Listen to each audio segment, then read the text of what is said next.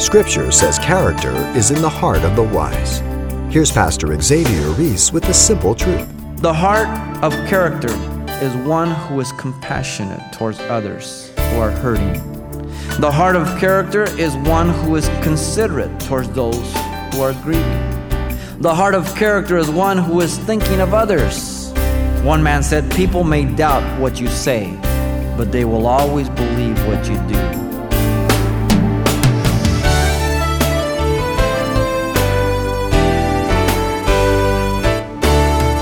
Welcome to Simple Truths, the daily half-hour study of God's Word with Xavier Reese, Senior Pastor of Calvary Chapel of Pasadena, California.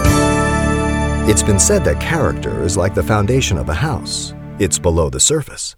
So when God saw David, it's no wonder he told Samuel, he was not looking at the things man looks at. Man looks at the outward appearance, but the Lord looks at the heart. It was David's son Solomon that went on to include character in the top 5 list of ingredients for wisdom. Here's Pastor Xavier with today's Simple Truth study from Ecclesiastes chapter 7. Let's listen. The message is entitled Practical Wisdom.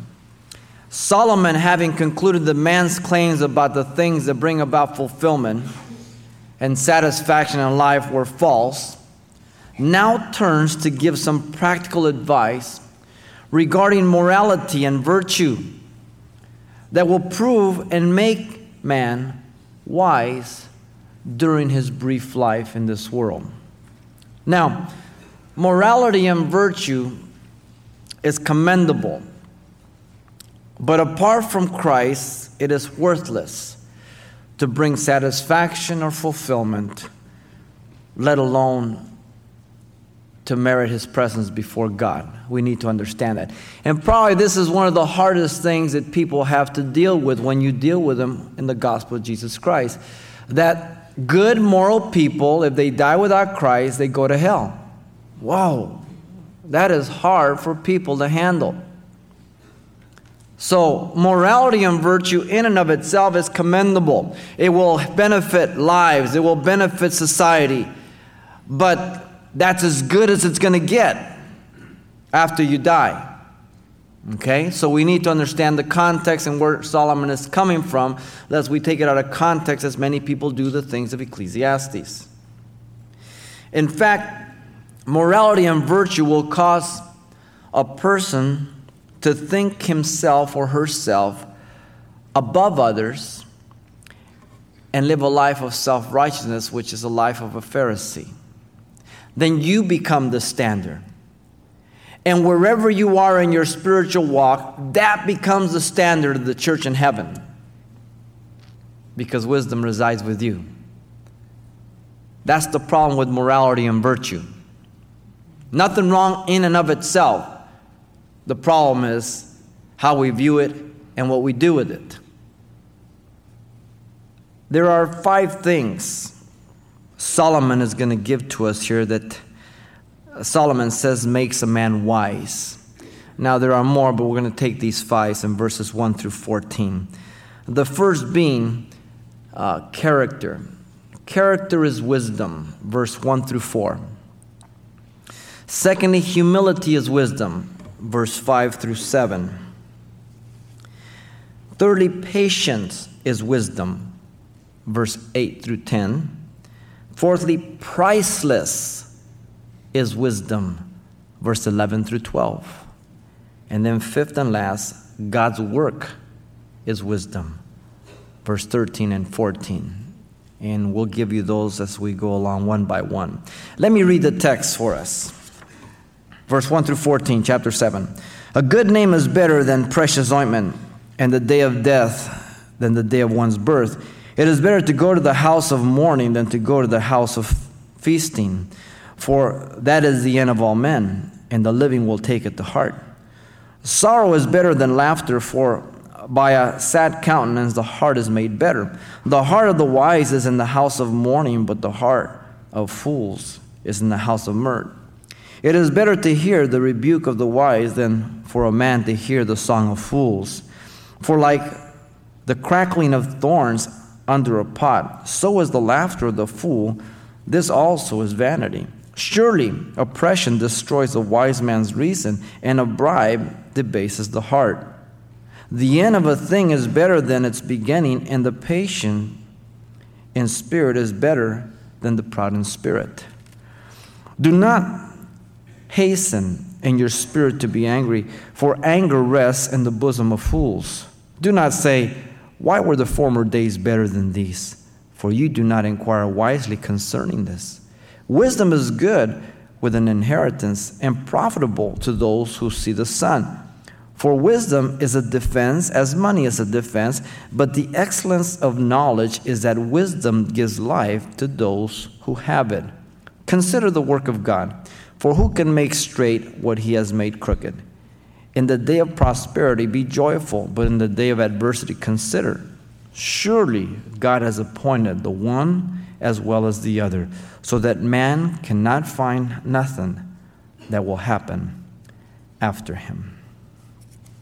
The first of the 5 things that Solomon gives to us that make a man wise is character. Character is wisdom. Solomon teaches us these 5 things through various proverbs, which are in fact answers to the question at the end of chapter 6, verse 12. So when you come to the end of chapter 6, it says, for who knows what is good for man in life? All the days of his vain life, which he passes like a shadow. Who can tell a man what will happen after him under the sun? Then he goes on to tell us what is good for man in his vain life and brief life. So what we're going to cover here are in fact an answer to the question at the end of chapter 6. The wisdom that Solomon is talking about here is natural wisdom regarding morality and virtue, not the wisdom of God that is available to the believer through the life of the Spirit. So we need to understand that, okay?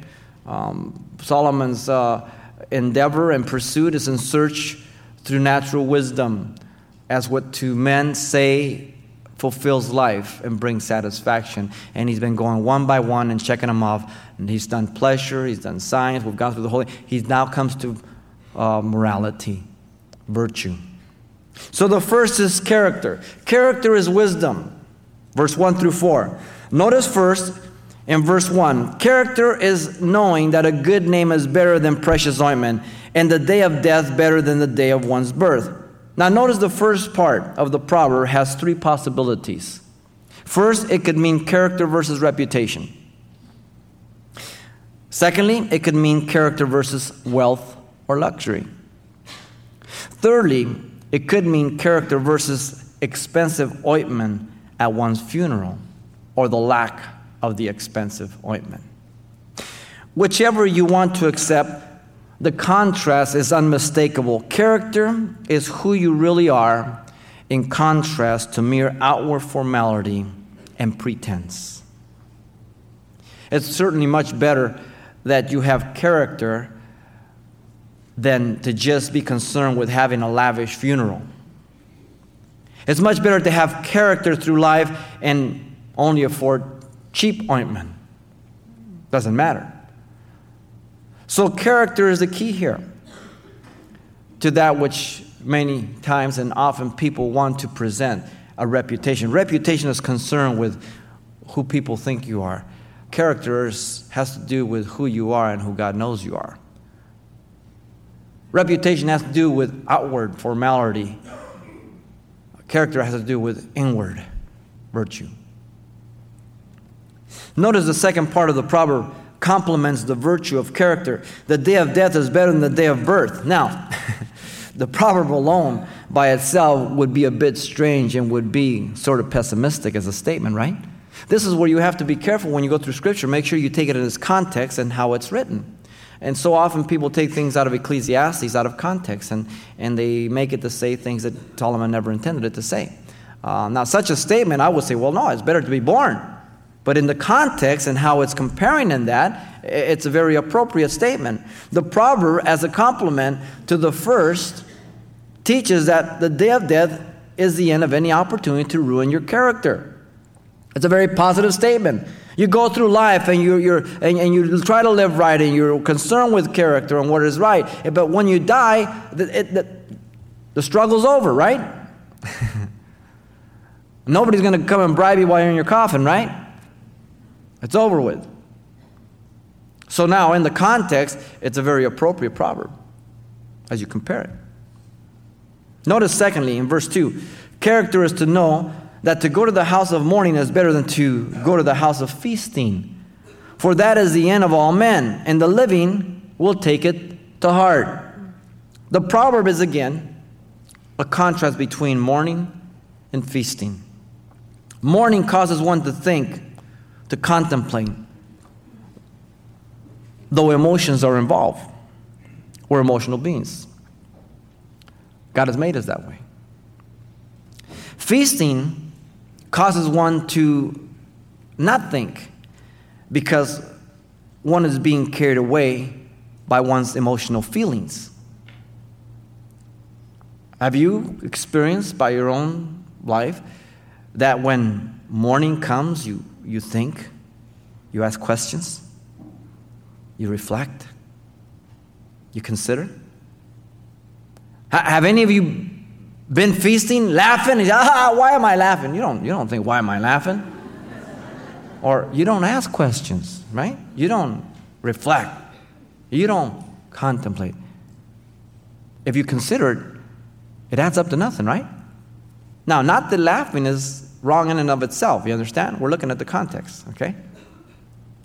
Now, notice the reason is given to us for the proverb. We're not left to our own speculation. The individual will realize that death is the end of all men. The individual will take it to heart that he too will one day die. Death is the rule of life, while feasting is the exception. Have you found that out to be true? Death is the way and rule of life. Feasting, it's the exception. When I was at my dad's bedside during his illness and at his death, it made me very aware that in just 27 years, I would be exactly his age. Now, I was 44 at the time. At that point, 27 years don't seem like a whole bunch. And it really just, I think, did something for my life that would not have come about any other way, even as a Christian. The result is to shape character. He will value and appreciate life as he contemplates. He will think on how to live. He will think on life after death and accountability towards God. Jesus said, "Blessed are those who mourn, for they shall be comforted," referring to their spiritual bankruptcy. Now, Solomon's not talking about this, but Jesus talks about that in application to us as Christians. All of this is good for life. We reflect. We can become better citizens here on earth.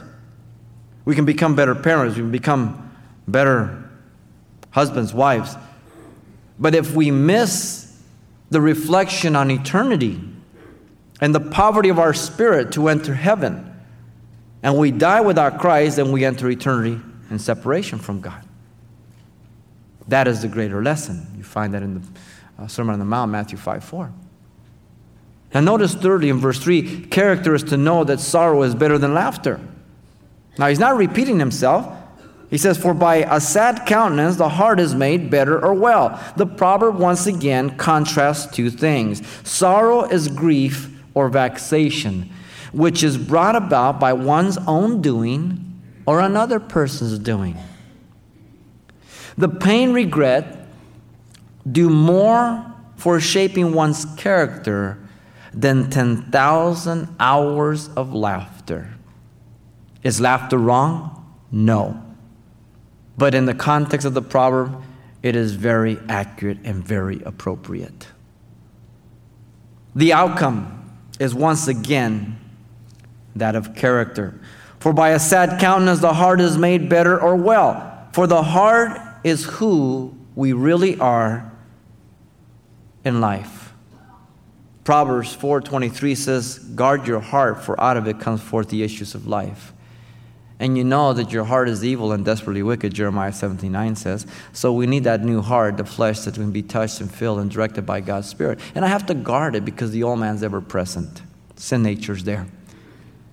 And I have to guard my heart very, very carefully. My heart is to be ruled by God's Spirit and God's Word. Not by my feelings, not by my emotion, not by my human reason. I do not throw out human reason. I just never allow human reason to violate the truth of God's Word. Very important. Notice fourthly, in verse 4, character is evident when the heart of the wise is in the house of mourning, but the heart of fools is in the house of myrrh or rejoicing. Verse 4. The contrast again is repeated. The proverb is not condemning joy again, or gladness, or happiness. The proverb is condemning the fool who is concerned only with himself and having a good time in this brief and short life. That is the context, remember? The proverb is teaching on what is good for man all the vain days of his life, focusing on the shaping of character for life. These answers have to be put in the backdrop of the question of the end of chapter 6 for them to be in their context and have the proper meaning. The heart of character is one who is compassionate towards others who are hurting. The heart of character is one who is considerate towards those who are grieving. The heart of character is one who is thinking of others. Proverbs 22:1 says, a good name is to be chosen rather than great riches, loving favor rather than silver and gold. One of the tragic commentaries on our modern day society, particularly here in America, is that we have learned very well to love things and to use people, rather than to love people and use things. All you have to do is listen. Listen to the TV programs. Listen to the movies. Read the newspaper. Read the top-selling books. And I'll tell you, we are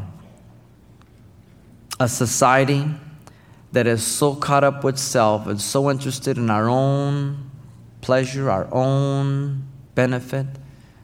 It's almost like rats. When they become overpopulated, they start eating one another and killing one another. One man said, people may doubt what you say, but they will always believe what you do. Remember that. People may doubt what you say, but they will always believe what you do. Character is good as evidence of practical wisdom, but it does not mean that you know God.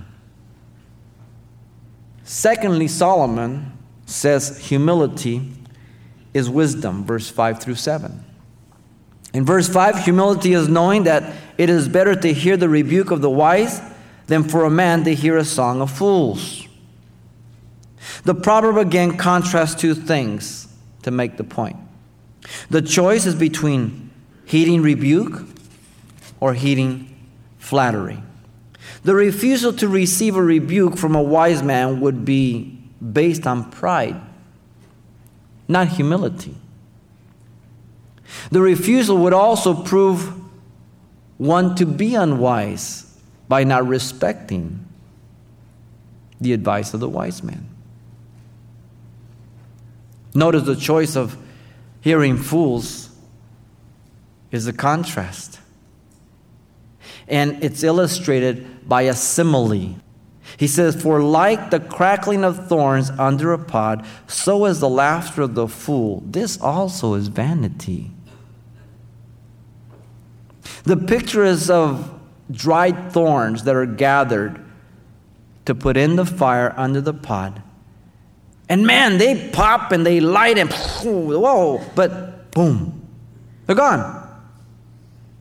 So is the song of fools. Now you throw some oak in there. It's going to burn hot. 2, 3, 4 hours. You throw a brush in there. You remember when you were little? You had a fireplace? Christmas is over?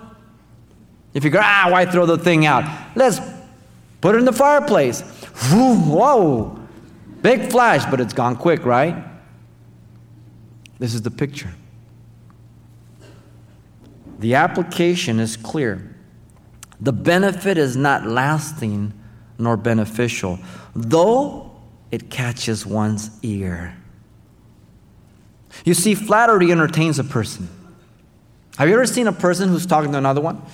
And all of a sudden, another person begins to flatter them, and their whole countenance changes. That's just, yeah. I mean, we are weird, aren't we? Even their posture, just kind of just rise up, Flattery as a choice makes one a fool. Over rebuke. Flattery promotes pride in a person, not humility. Proverbs 27:5-6 says, open rebuke is better than love carefully concealed. Faithful are the wounds of a friend, but the kisses of the enemy are deceitful. Do you have faithful friends that can confront you when you're off the wall? Do you count on them? Or are you too proud? Do you listen to the song of fools? Notice, secondly, in verse 7, that humility is knowing that oppression destroys a wise man's reason and a bribe debases the heart. Now, at first, it would seem like this proverb doesn't even make sense. But notice the first part of the proverb shows that pride thinks it can master and endure anything. Yet man is weak and vulnerable. Pride, oppression on an ongoing basis takes a toll in a person. No one knows this better than prisoners of war. Oppression deteriorates hope. No one knows this better than prisoners of war. That's why they isolate them. So they feed them only the information. They can't verify it, and their hope wanes. We're not as strong as we think we are. We're very weak, very vulnerable. Notice the second part of the proverb shows that pride leads one to greed.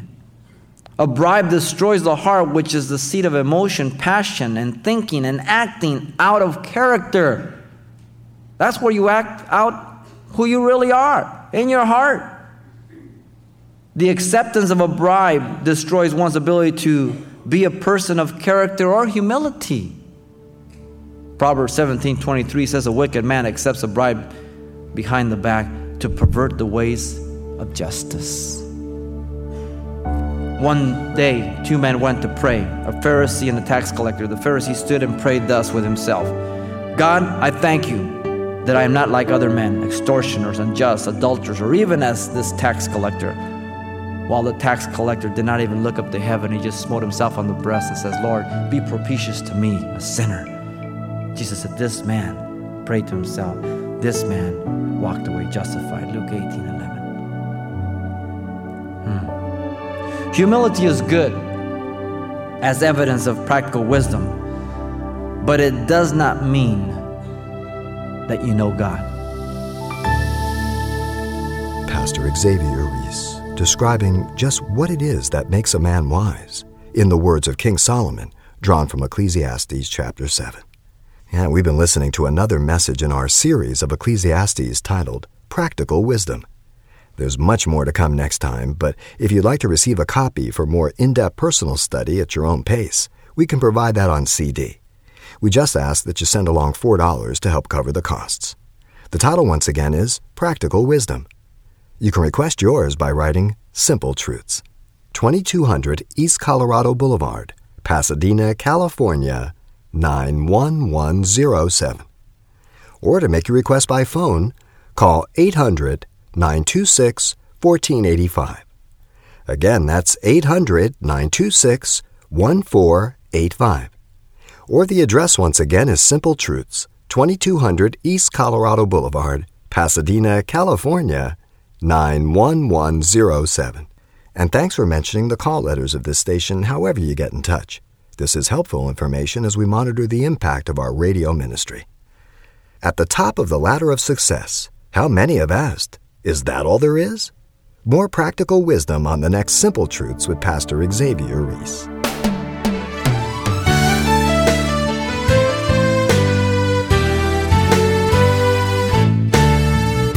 Simple Truths with Pastor Xavier Reese, a daily half-hour broadcast, is a radio ministry of Calvary Chapel of Pasadena, California. www.calvarychapelpasadena.com.